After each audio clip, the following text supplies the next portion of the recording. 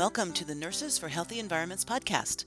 I am Beth Shank, host of the podcast, along with our guest host, Dr. Shanda Demarest, who is interviewing faculty members and educators from the School of Nursing Commitment, an important focus of the Nurses Climate Challenge. In this episode, Shanda has a wide-ranging conversation with a climate nurse and educator, Dr. Mark Siemon. Enjoy!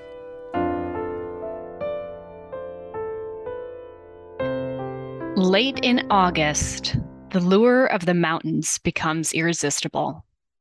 Seared by the everlasting sunfire, I want to see running water again, embrace a pine tree, get bit by a mosquito, see a mountain bluebird, find a big blue columbine, get lost in the firs, hike above the timberline, sunbathe on snow and eat some ice, climb the rocks, and stand in the wind at the top of the world.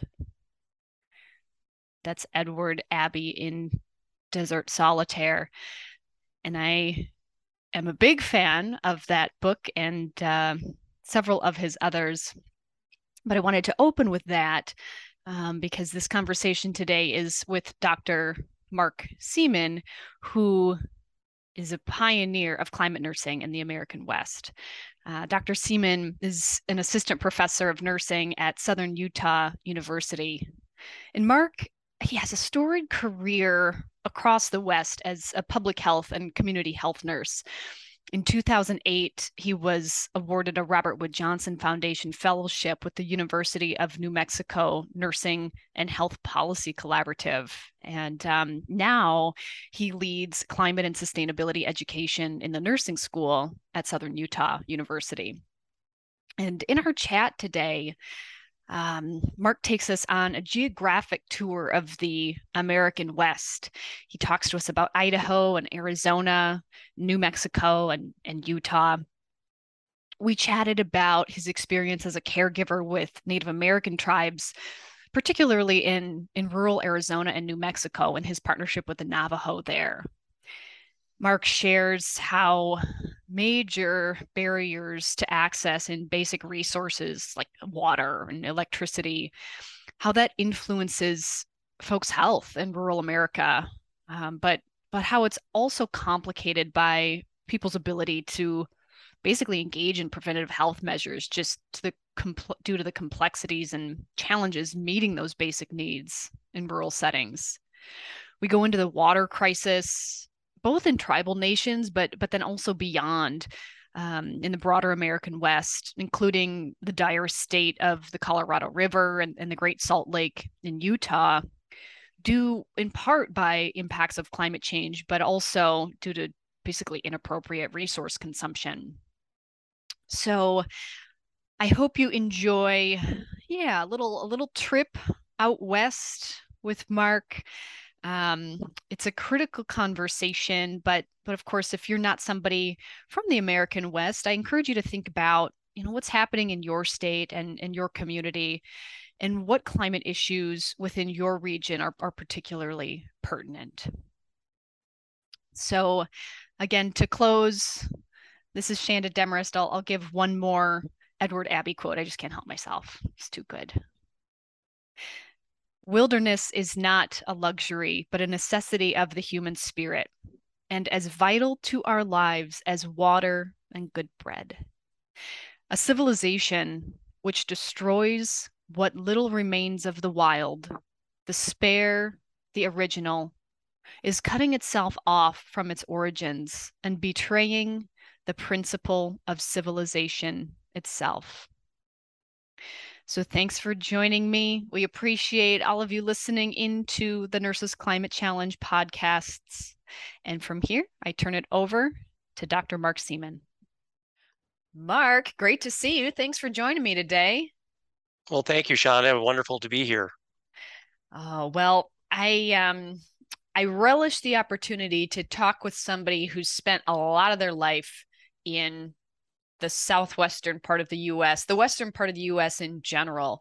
I know you and I are brought together by climate and that connection with nursing, but I'm also somebody who holds a special place in my heart for the area that you've spent so many years. And I would love to just start there. How did you end up in Utah, New Mexico, Arizona, Idaho? Just give us a little bit of an idea of what your geographical path has been.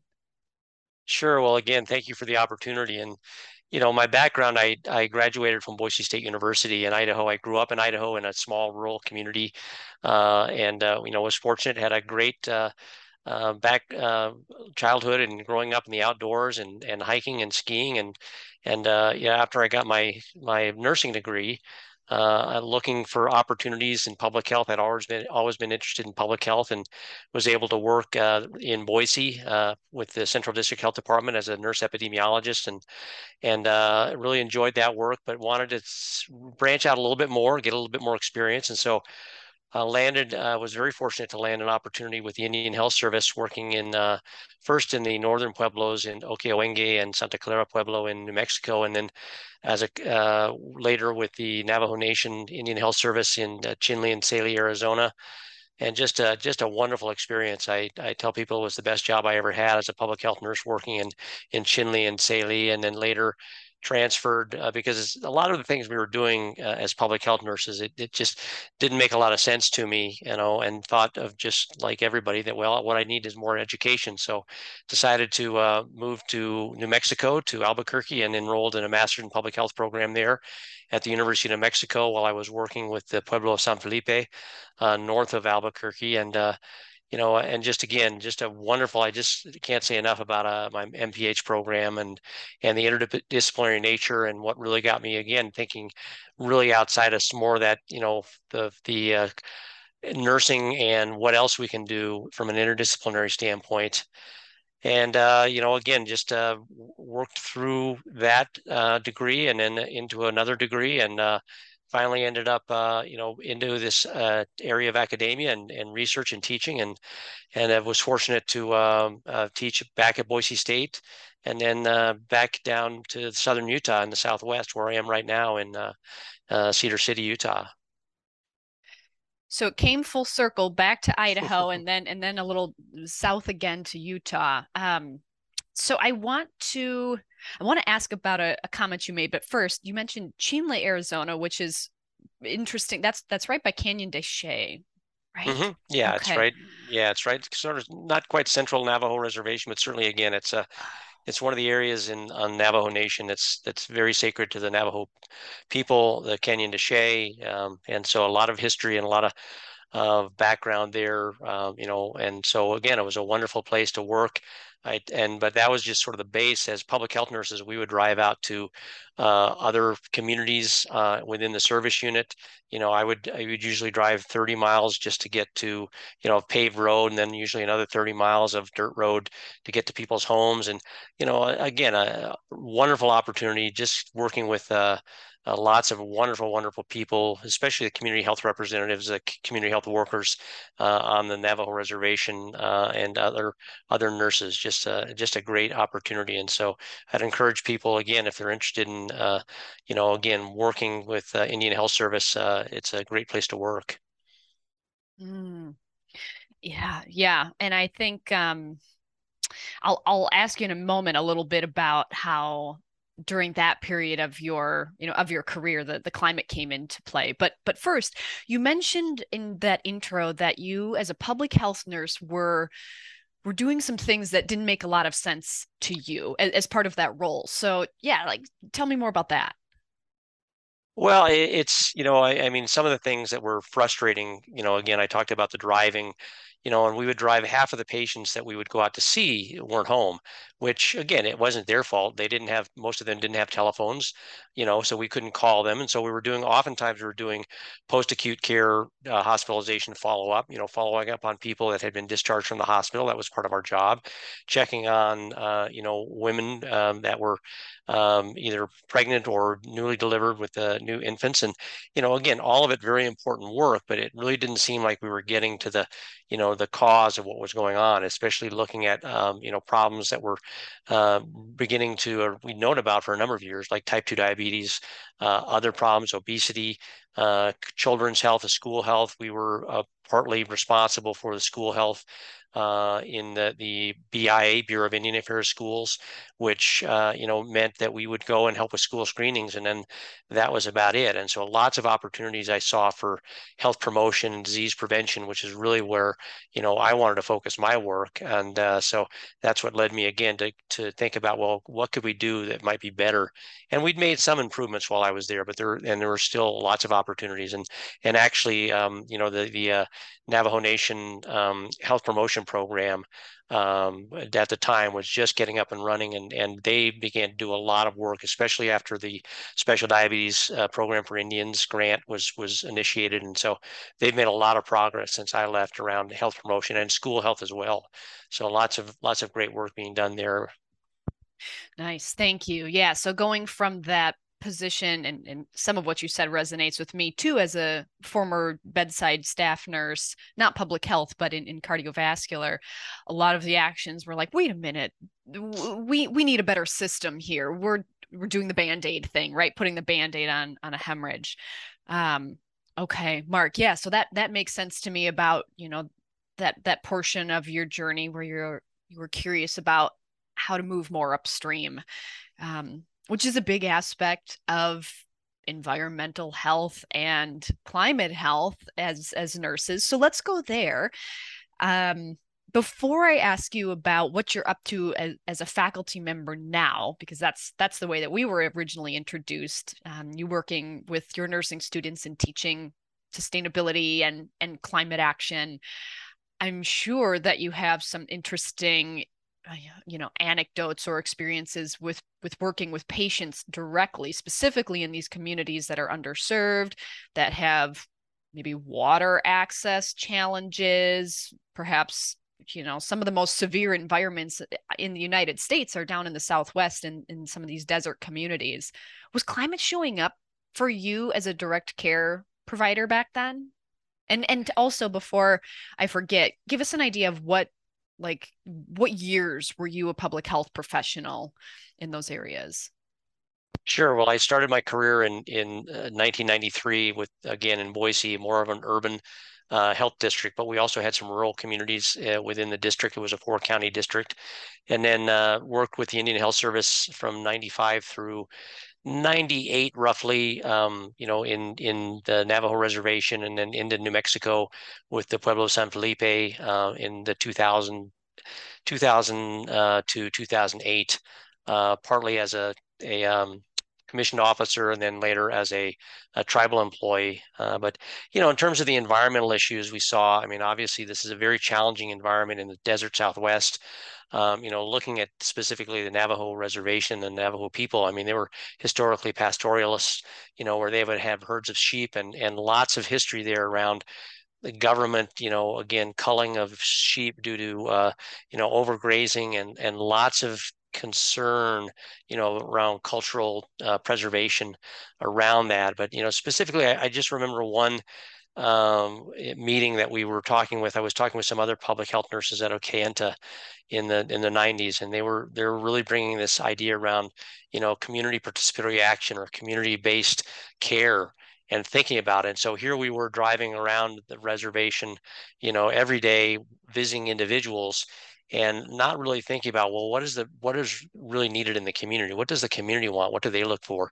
And the one example that was brought up that I really kind of resonated with me is, let's say the community, what they really need is, there's a windmill is broken, and they need the water for their livestock. So as a public health nurse, is that our responsibility?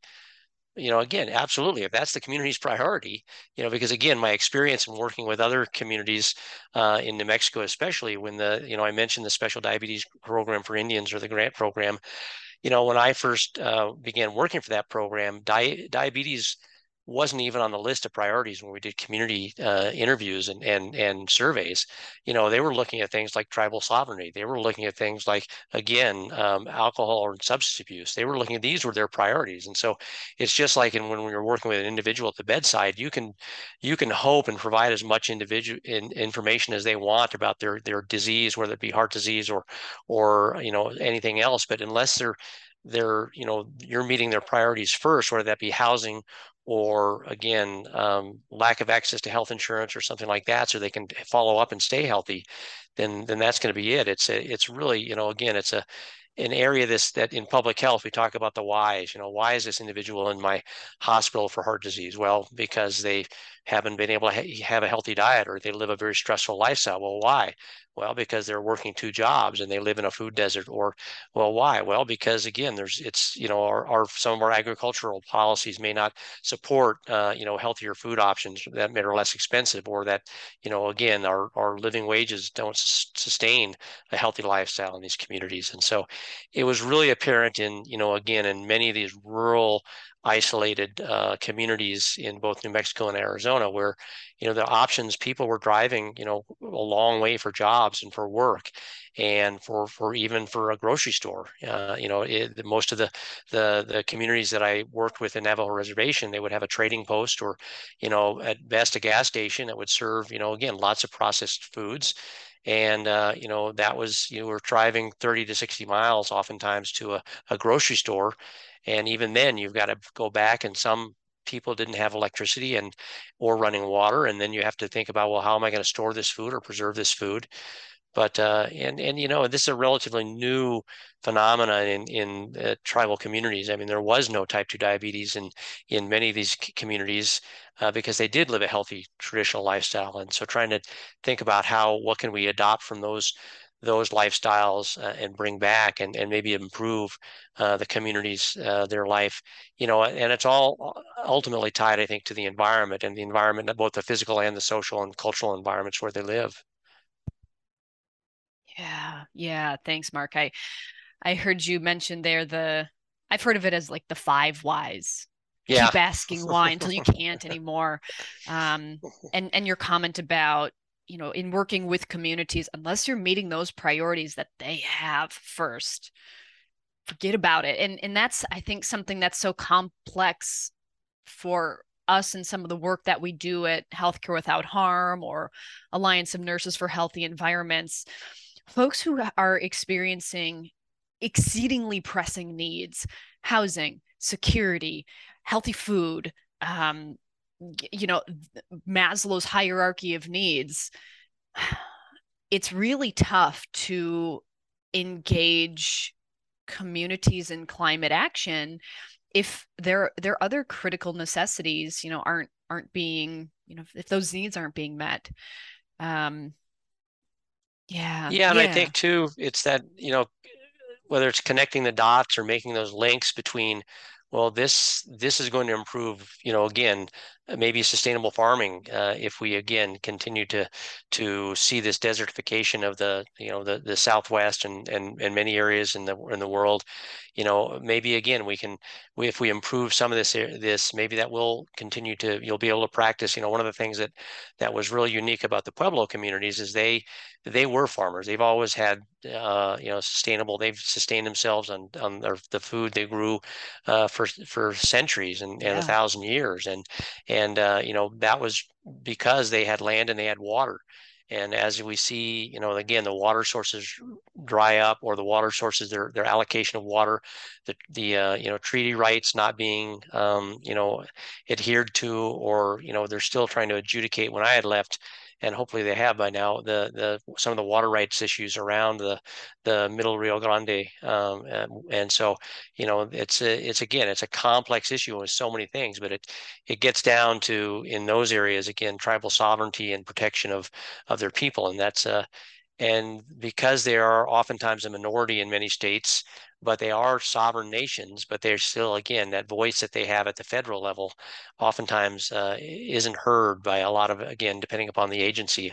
Obviously, Indian Health Service has a very close relationship with tribes, but you get outside of that, whether it be the EPA or some of these other agencies, HRSA, again, it can be really dependent upon, again, a lot of different factors. But it gets down, as you said, to the community level. What are they doing at that community level to preserve their environment so they can continue to practice their traditional cultures, whether it be agriculture or grazing or other things? I love how you brought up, the sustainable aspects of living in one's environment. Are you an Edward Abbey fan? Yes, Yeah. yeah, you have to be living in the Southwest, but Yeah. I I did a little digging in prep for our conversation. So Edward Abbey, for folks listening, he's an American author.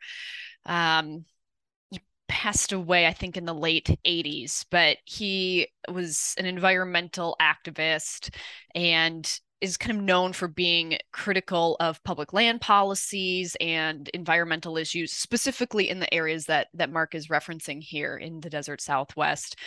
And you know, with your comment related to water, I would love to discuss more with you about some of the critical issues that are happening right now. Abby has this quote. He writes from Desert Solitaire, probably his most famous work. He writes, "Water, water, water. There is no shortage of water in the desert, but exactly the right amount. A perfect ratio of water to rock, water to sand, ensuring that wide, free, open, generous spacing among plants and animals, homes and towns and cities, which makes the arid West so different from any other part of the nation. There is no lack of water here, unless you try to establish a city where no city should be." So, Mark, yeah, any reflections on that? I guess you're living in the Colorado River Basin, you know, just south of Salt Lake City as well. What's going on in your part of the nation that relates to this water crisis? yeah, I mean, it's interesting you bring up Edward Abbey. I mean, his other probably most famous work is the Monkey Wrench Gang, and one of the plots in the Yep. Monkey Wrench Gang is blowing up of Glen Canyon Dam, which, you know, is the dam that dammed the Colorado River upstream from the Hoover Dam, which is, you know, the two Lake Mead and Lake Powell, the two largest reservoirs in the United States and probably close to in the world. But both of those now are at record lows. I mean, and there's talk now of even getting rid of Glen Canyon Dam because again, in order to preserve the water in Lake Mead, and you know some of the impacts, environmental impacts that we, you know, all of this is based on you know these assumptions of the water amount of water in the Colorado Basin, based on you know again not a lot of good data, and now we know. I mean, it was and the in addition to the population growth that we've seen in the Southwest, whether that be Phoenix or Las Vegas, and it really what it gets down to in many ways, not just the drought that we were in, the worst in 1,200 years, according Right. to you know again tree ring records, and but it gets at also the how do we use that water? I mean, there is water that we could probably meet most basic needs for everybody, even given the population growth. But then it's what the water is being used for. 85% of the water in the Colorado River Basin is being used for agriculture, which is again, we can't say that's a bad use, but it could be more efficient. And what are we actually growing with that? There were recently some information around you know, again in southern Arizona, growing alfalfa for cattle, and a lot of that alfalfa was being exported. And again, it's how do we again change that paradigm? You know, whether we talk about, you know, what is the carbon impact of the food we eat, or what is the water use of the food we eat, and then how do we again? I mean, a lot of the larger cities, Las Vegas especially, have done some really phenomenal things around water conservation and you know toilet to tap programs and things like that. So they're very efficient users of water. So now we're having to ask people that have been farming this way and living this life for a century to change what they're doing, and that has real impacts, especially in the rural communities where you know it's already tough to. We know change is difficult, and now how do we get? They're already living on. I mean, farmers aren't making lots of money, you know, at least the small farmers. And so how do we think about reallocating that water? And ultimately, it gets into, you know, the federal government is going to have to decide. I mean, they've gotten together the compact states that are in the Colorado River Compact and said, you know, they can't decide, and so it's going to be ultimately up to the federal government to decide, and that's going to cause even, you know, again more problems when you think about some of our political problems down the road. But we just can't go on like this, and so you know, it's interesting because when I talk to my students about climate change and things like a drought, this 1,200-year mega drought that we're in, doesn't really resonate. It's not like a hurricane or an earthquake or some other disaster. But, when you think about the impact that's having on people's lives, not just the lack of water, but now the heat events that we're seeing more and more frequently, how are people in these rural communities going to adjust and adapt to this? Again, I'm not so worried about the cities. The cities, again, they have I think a lot of power in terms of being able to, you see, and they've been doing this for decades now, buying up water rights so they can and ensure and they can have that. So how are we going to, and we're seeing that here, right here in southwestern Utah, where lots of debate as we see the population grow, where's the water going to come from? And they're looking at water rights in other communities, which now, again, those other communities aren't very keen on that because that's their water. They see that as their water. But it gets to this antiquated, system of how we allocate water, whether it be surface water or groundwater.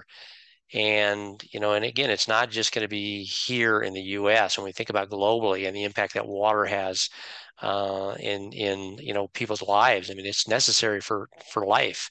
And especially when we look in the, Southeast Asia and in some of these areas that rely on glacier and water from the glaciers and that are quickly declining and other areas. So it's a really scary prospect. Mm.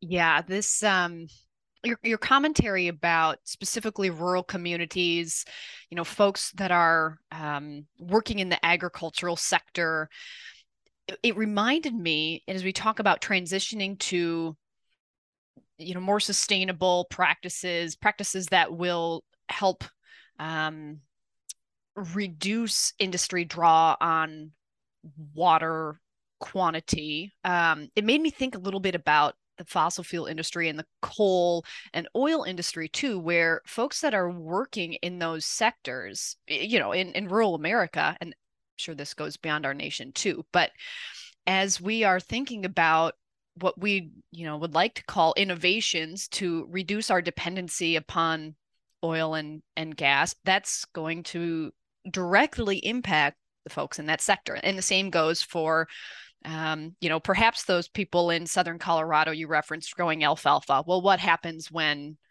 that's no longer when that's no longer a viable option? So there are complexities here that go far beyond the environmental impacts, far beyond the human health impacts directly related to those resources, but much deeper into the other social determinants of health. Yeah, I'll So just give you one real yeah, quick yeah. example that really came to light to me recently was when I was working on the Navajo reservation. They had a number of large coal mines, and one of the largest one was in Black Mesa, which was again more on the borderlands with the Hopi reservation, but huge open pit mines that would extract the coal, and then they would actually slurry the coal to and transport it, I think about 40 miles to a railroad station where it could then be shipped to the Navajo generating plant to be burned for electricity. And, they had known there were a number of different environmental groups on the Navajo reservation Navajo Nation, excuse me, working to, change that because number one of the water use, but also because again, the impact that it was having on tribal lands around this open pit mining. And again, but people, those were jobs for people, that were working in the plant, the Navajo generating plant, that people relied on those jobs for income. But just recently, and this was a huge plant, had three big smokestacks right out of Page, Arizona, and you could see them from miles away. And I was just recently driving through there last year, and the smokestacks are gone, and they've closed down all the mines. And part of that is because of the reduced profitability for coal. I think part of it was again because of the Navajo Nation Tribal Council and others finally began to realize what the impact was on their environment. But now, how do we switch that and think about how do we continue to use those transmission lines and the skilled workforce there that knows about how to generate power and maybe look at cleaner resources, especially around solar power? There's been actually a really neat kind of a really growth in solar power farms here in southwestern Utah. And they're realizing again that this is the perfect environment, 300 plus days of sun a year. And again, it's offered lots of open land And so I think there are opportunities for both on the Navajo Nation and here in the Southwest to build on that. I was just driving back from Las Vegas after traveling on a trip, but again, lots of solar farm development there, and so there's opportunities there to do that. But again, it's going to cost money, and what is industries, and eventually those costs have to be oftentimes passed on to the consumer. And so increasing electricity prices, because now we're going from not necessarily a cheaper form of electricity, because solar and wind are fairly, they're close to, if not better than most fossil fuels, but just making that change, that infrastructure change, and how do we get the industry to do that while continuing to enable consumers to pay their electricity bills. One anecdote that you bring to mind is from another author here. This one's fictional. Edward Abbey has some fictional pieces too, but Desert Solitaire was not so much. Do you read Jonathan Franzen at all? The name sounds familiar. I don't think I have, though. Yeah. Okay. Right now, I'm reading one of his most recent books called Crossroads, and one of the settings, gosh, Mark, I'll have to send it to you. I'll include it as a link for this too.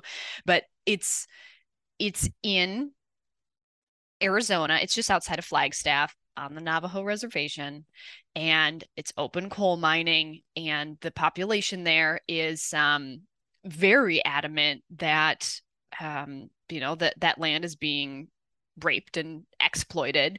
And interestingly, the community that this is occurring in, they actually don't have electricity. So they're mining and sending it all out via substations to, big cities. That's fictional, but probably the experience isn't.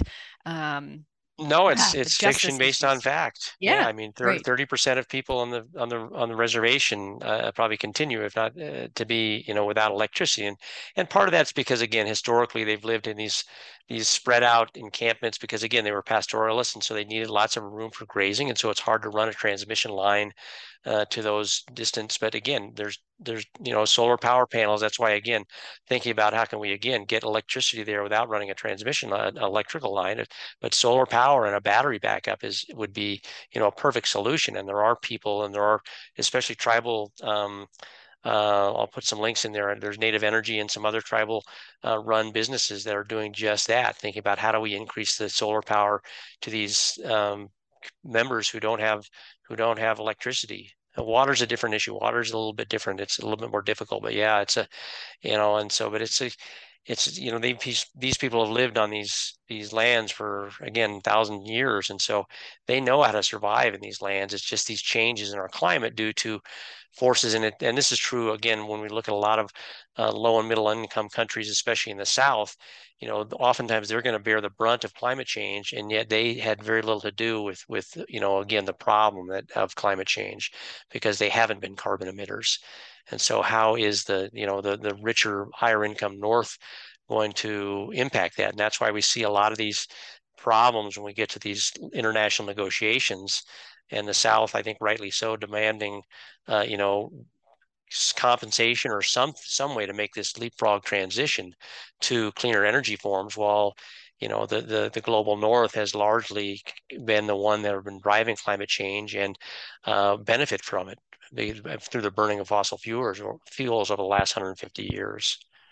This loss and damage concept is something that I need to learn more about. And I think that's what you're referencing, whether it's within our own nation or developing nations in the global South, like you said, experiencing the brunt of climate impacts, and looking to nations like the United States and others that are disproportionately utilizing more energy, contributing to more greenhouse gas emissions, and causing that damage, helping fund these other nations to transition to more renewable energy sources, but also at the same time providing financial support to repair the infrastructure damage. I think of Pakistan right now with the flooding, and that's one of umpteen examples we could reference. But so Mark, I'm going to take a breath. I think you've given us a really deep description of of the area that you're in, of the communities that you've served in the past, and eventually, you know, some of the places that the students that you're teaching right now that they'll be practicing in. So I'd love to shift and hear about your experience as a nursing educator, bringing, you know, everything you've referenced into the classroom, into the clinical settings. And I know you're also a nurse researcher working on some pretty cool projects. So let's lay it out. You as a climate nursing educator, how are you working with students right now? Well, it's tough. And, again, nursing education is it's a lot different than I thought it would be. I mean, it's hard being an educator, and I have a lot of respect for nurses that are good educators. I think it's a skill just like any other skill that we learn, and then specifically around my topic, which is public and population health, taking the care that nurses do and bring it out of the hospital in the acute care setting, and looking at those social determinants of health and those social and environmental factors that we know influence 40% of health outcomes, and trying to get students to think about that. And and it's still related to nursing, because that's the kind of the biggest lesson that I'm continuing to struggle with, is how do you relate this to nursing? Because we continue to have in nursing education, which for a reason is an emphasis on acute care. That's where most of the nurses are going to be employed. They're going to go into a hospital setting. But I tell them, all of your patients are going to go home, we hope. And what sort of environment are they going home to? Not just, do they have running water in their home or electricity, or, adequate food, but, what are some of the other things? What kind of a community to live in? And what are some of the things that we look at? And sometimes I think the best way to think about it is, you mentioned Pakistan, but through a disaster lens and through a preparedness and mitigation lens. And so thinking about, what is the impact of climate change going to be on that community? Are they going to see more frequent flooding due to high intensity rainstorms or weather events? Are they going to see, lower crop yields or other problems due to drought? Where is the water coming from? We take it for granted that we're going to walk into our kitchen or bathroom and turn on the faucet and we're going to have water running out of it. And that's not true in a lot of communities. And we've seen that, whether it be Jackson, Mississippi, or Flint, Michigan, potable water. So all of these environmental aspects, and we see the effects when they come into our hospital. But getting them to think, as we talked about, those upstream factors, those 5 whys, about, well, why is it that this community doesn't have clean, potable drinking water in there, or why don't they have, again, jobs that might be, again, that could promote a healthier environment. And it is really interesting, and it is getting easier in some ways, unfortunately, because of these severe weather events. We talked earlier about, before we were recording, about the drying up of the Salt Lake. We talked about the Colorado River, but the Great Salt Lake is also at its lowest level ever recorded. And that doesn't necessarily have implications for drinking water, but it has all sorts of implications for air quality, because what's happening now is that lake bed is dried up, and the winds will pick that up and blow that into the greater Salt Lake area, metro area, that's already suffering from huge problems with air pollution because of motor vehicle exhaust and other things. And so, again, thinking about that, and why is the Great Salt Lake drying up? Part of it is climate change. Part of it also is the amount of water that Salt Lake area has grown so much in the last 50 years. And just recently, again, another example that I try and bring in is, too, for example, Seattle just yesterday had the worst air pollution of any place in the world. And again, due primarily to wildfires. And so, again, from a disaster perspective, thinking about the Paradise Fire, or thinking about these fires, that severely impact people's lives, and what can we do in those communities to mitigate, whether it be making it a fire safe community, or thinking about, again, our practice over the past 100 years of just putting out every fire, and how do we now think about fire as a ecological tool that we can use to prevent these larger fires. And so these take, again, it's outside of the hospital, and that's where I think the struggle is thinking about, well, what's my role as a nurse, in a community that may be at risk for fires, or maybe at risk for smoke from wildfires. And part of it's education, educating the community about that, but also part of it's advocating for changes in policies, which again, when we think about from a public health perspective, that we think about policies, systems, and environments. And so what are those systems and policies that we might be able to leverage using our background as nurses, using our background as, trusted health advisors to say, look, climate change is real. Climate change is happening. How do we mitigate and make sure that people have the opportunity to live the healthiest life possible? Because the way we're going, fewer and fewer people have that opportunity because the impact of climate change is just impacting more and more people. You made the comment that it's getting easier to some extent to teach people about this using those extreme weather or disaster examples, that is not something we want, more and more examples that make it simpler to communicate the crisis that we're in. But you're absolutely right. The work that I do with health systems and hospitals, we could say the same thing. The number of examples of hospital infrastructure being inundated by severe weather or disasters. Now we're starting to be able to attach dollar signs to that in a way that healthcare leadership is really concerned about. And we're talking about a couple different populations here: nursing students or health professional students that are working with humans, directly in support of their health, as opposed to health system leadership, which, they are also responsible for running a business. We just have to be honest about that. Interesting. And my sense is, so I was a bachelor student in the late 2000s and sort of just on the edge of the 2010s. This wasn't showing up in my curriculum then. That's a good 10 years ago at least.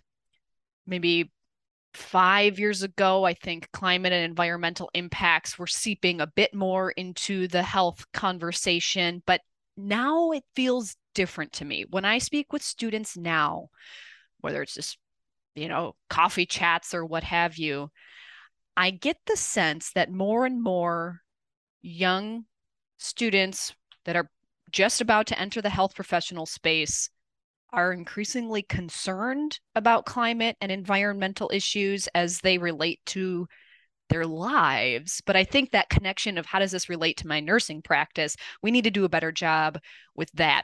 I'm curious what your experience has been in working with students in the past couple of years, bringing climate into the classroom. Are they thirsty for this knowledge? Are they seeing the connections?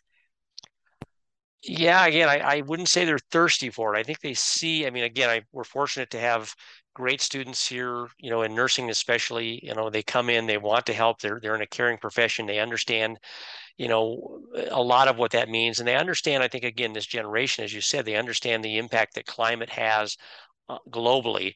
And now how do we bring that into it's actually having an impact on individuals in your hospital that you're seeing. We're seeing the impact, in the communities.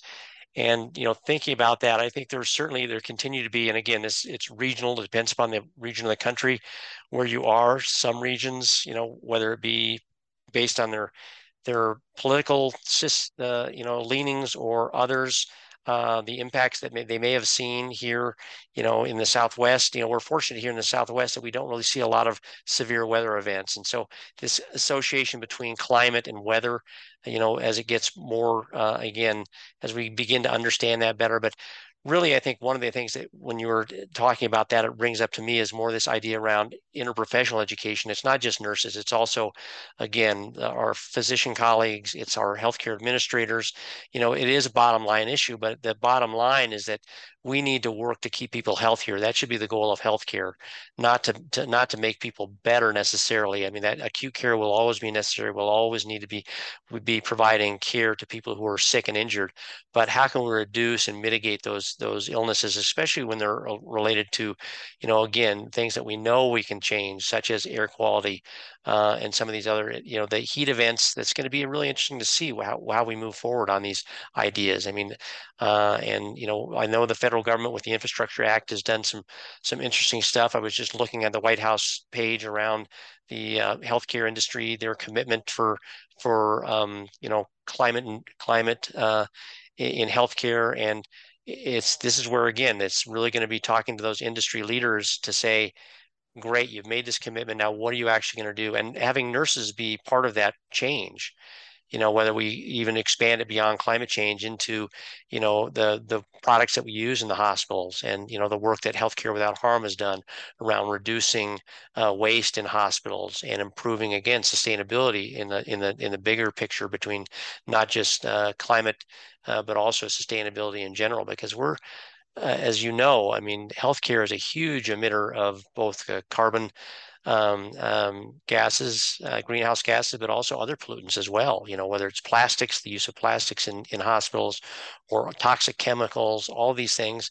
And can we find alternatives that are more sustainable? And that's where, again, I think the opportunity for nurses who have the passion and the knowledge to make those connections with other healthcare professionals, and then with their community, and join together and say, look, we have to change, because we know it can be done. We've seen hospitals that have done this, the Green Hospital Movement and others.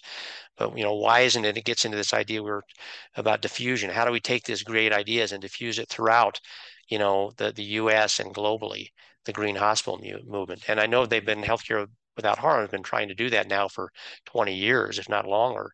And we're still scratching at the surface. You're absolutely right.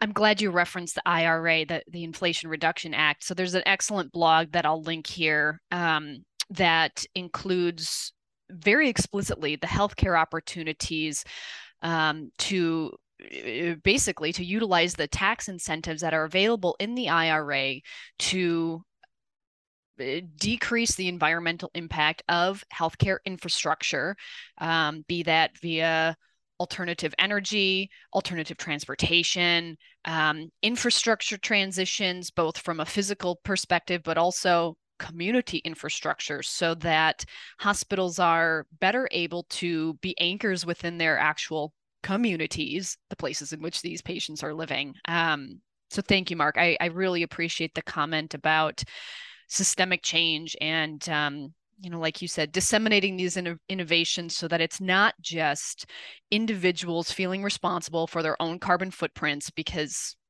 there's evidence that British Petroleum put out that concept in the early 2000s to shift away the corporate responsibility onto the individual consumer. So that's the world we're living in, and being able to use our nursing and health professional, our interdisciplinary health professional voices in partnership with leaders to frame this as a human health imperative. That's the task. That's what our ask is. Yeah, and I'm really glad you brought up that issue of anchor institutions, because again, that's another great model out there where healthcare has a lot of opportunities out there to be the lead in this area, as do universities, and so, lots of opportunities when we look at, green hospital, green universities, green communities, at a community level. And so hopefully we can, again, our nursing students, our pre-medical, pre-dental, pre-PT, allied health students are all learning about their role. It's not just enough. And again, nursing's hard enough. And that's, again, I think one of the other challenges is to ask them, well, now we want you to be, not only to be a great nurse at the bedside, you also need to be a great nurse, at the policy and community level, or at least participate somehow. And that's where, again, the Alliance of Nurses for a Healthy Environment, Annie, and other organizations can help nurses with that and provide resources and other opportunities to do that. Yeah, that one gave me goosebumps. So I'm going to ask you about your vision, but before I go there, I know that you have done some important work in the research space as far as, doing an assessment of what's out there. What are nursing faculty, what are nursing students encountering in the academic space as it pertains to climate and sustainability? And maybe just provide us an update of where you are with that research, and if there's anything that we should keep our eyes peeled about in terms of seeing some of those results trickle into the wider literature. Yeah, and again, a lot of this came from my work with Nurses for Climate Challenge and the School for Nursing Commitment. So again, working with our university here to sign on, become one of the signatories to the School of Nursing Commitment, bringing, even though I had been doing climate and environmental health education in there, then also thinking about this wider, what about what are other universities doing? What are other faculty? What are other students thinking about? And so I did some research based on research that was done by Janet Richardson out of the UK, looking at the sustainability assessment of nursing attitudes. So she looked at 4 different countries in Europe around attitudes around sustainability and climate change among nursing students. And so taking that measurement instrument, and looking to see if we could do a wider survey of US students and faculty. And so when we first met, I was at the National Student Nurse Association meeting in Salt Lake City, was able to distribute that survey. I'm still right now, I was hoping to collect some more data, but I think I'm going to start analyzing the data and seeing that. But there was just recently a publication just came out, and I will post it, send it to you, but using the same survey, and it was published in, I believe it was published in nursing education. But it was, again, looking at just specifically around South Carolina. In fact, there it is, Amerson, Nursing Faculty's Perception of Climate Change and Sustainability by Roxanne Amerson and Nice. colleagues. And so, again, looking at just one state, and primarily driven by the new AACN Essentials, the 2021 AACN Essentials, that look at, there is something in there around, again, disaster preparedness and looking at climate change. And then broader, working with colleagues in Scotland and out of the Nurses Climate Challenge in Europe, thinking about, well, what are some of the standards? We have these educational standards that are adopted, by nursing programs, accredited nursing programs in the United States. What about in Europe? We know the European Union sets certain standards, but they really don't set the standards for nursing education. Those are pretty much country specific. So in talking with colleagues in Scotland, it's not being taught climate change in Scotland, and then they're not sure about in Europe. And so talking about, what are some of the areas, and I'm sure they are teaching it, but whether or not we're actually, again, it's codified in standards as we have here. And that's a start. And then the question is, what are we teaching, and is it making a difference? And that's going to be, again, future research, because even in the school of nursing climate challenge, it's really, in my view, a pretty minimal in terms of what's required to be taught in the classroom. You're I right. mean, and it's part of that's because the reality is that we're so content heavy in nursing. So other programs I've talked to have gone to, an elective course looking specifically at, climate and healthcare. I think, again, an interprofessional climate and healthcare course would be ideal as part of any professional's healthcare education, and thinking about that, and then so that they come out of whatever program they're graduating from or going into, that they have at least some background on what is the impact on health from climate change, and what can healthcare professionals do about that, either at a local, community, or even individual level. That's part of the vision right there. I already heard the intro to your closing comment. Yeah, but Mark, thank you. I'll be interested to see where where the research part of this goes, and I'll definitely link the South Carolina article. That's excellent. So as we say farewell here, I just like to invite you to recap. What do you see as being next for us? What is your vision? Well, it's a tough time, as you know, with nursing and nursing education. We've been through this pandemic, and how do we again build back better, I guess, and stronger, and include climate and climate action as part of that. And it's, again, I look at it more of an upstream organizational systems level.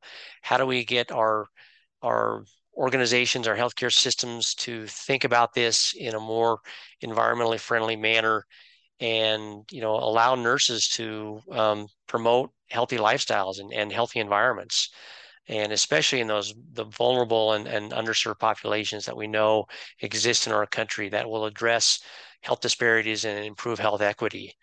And we don't have to look far wherever we live to see those impacts and how they're going to increase. And so I don't know whether I have an answer for it in terms of what do I see in the future, but I'm certainly I'm hopeful that this will continue to move up the ladder in terms of its importance in education and its importance in the healthcare industry itself, in terms of, yes, we have to do this. I mean, it is truly an existential crisis. We have to change within the next 10 to 15 years. Otherwise, again, unfortunately, what most people are predicting is then that's that critical point where then we're going to have to really talking about, again, climate, migration, mitigating migration, moving people away from these areas. And that's going to have institute a whole other set of problems that we know about. So if we can prevent something from happening like that, then by all means, we should be really, again, working towards that as fast as we can. And I think, and this is a global responsibility. It's not just in the United States. So how do we think about that, globally as global citizens? Because we don't have an option, really, quite honestly. Well, from community to state to national to global, Mark, I certainly draw inspiration from your vision and your hopes for what we're going to do with the information we have at hand, how we as nurses can be true bastions for change. I am so grateful for your time today. I'm grateful for the work that you do with the next generation of nurses, and just want to express my appreciation for you as a climate nurse leading the way. It's great to talk with you today. Well, great. Thank you, Sean. And thank you for all the hard work and great work you do with NCC and Healthcare Without Harm.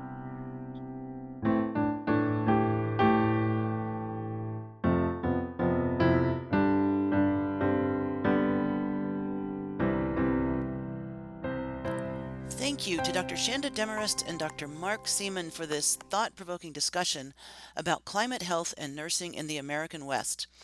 I often marvel that we are in the midst of an incredible transition with managing climate impacts, getting off fossil fuels, and finding better solutions. And from the midst of generational change, it is hard to see progress sometimes. Mark's comments helped me appreciate the breadth of effort across public health nursing, tribal health, nursing education, and policy. Many thanks to you both. And thank you all for listening. And please check us out at envirn.org. And please subscribe, comment, and share the podcast. Talk to you next time.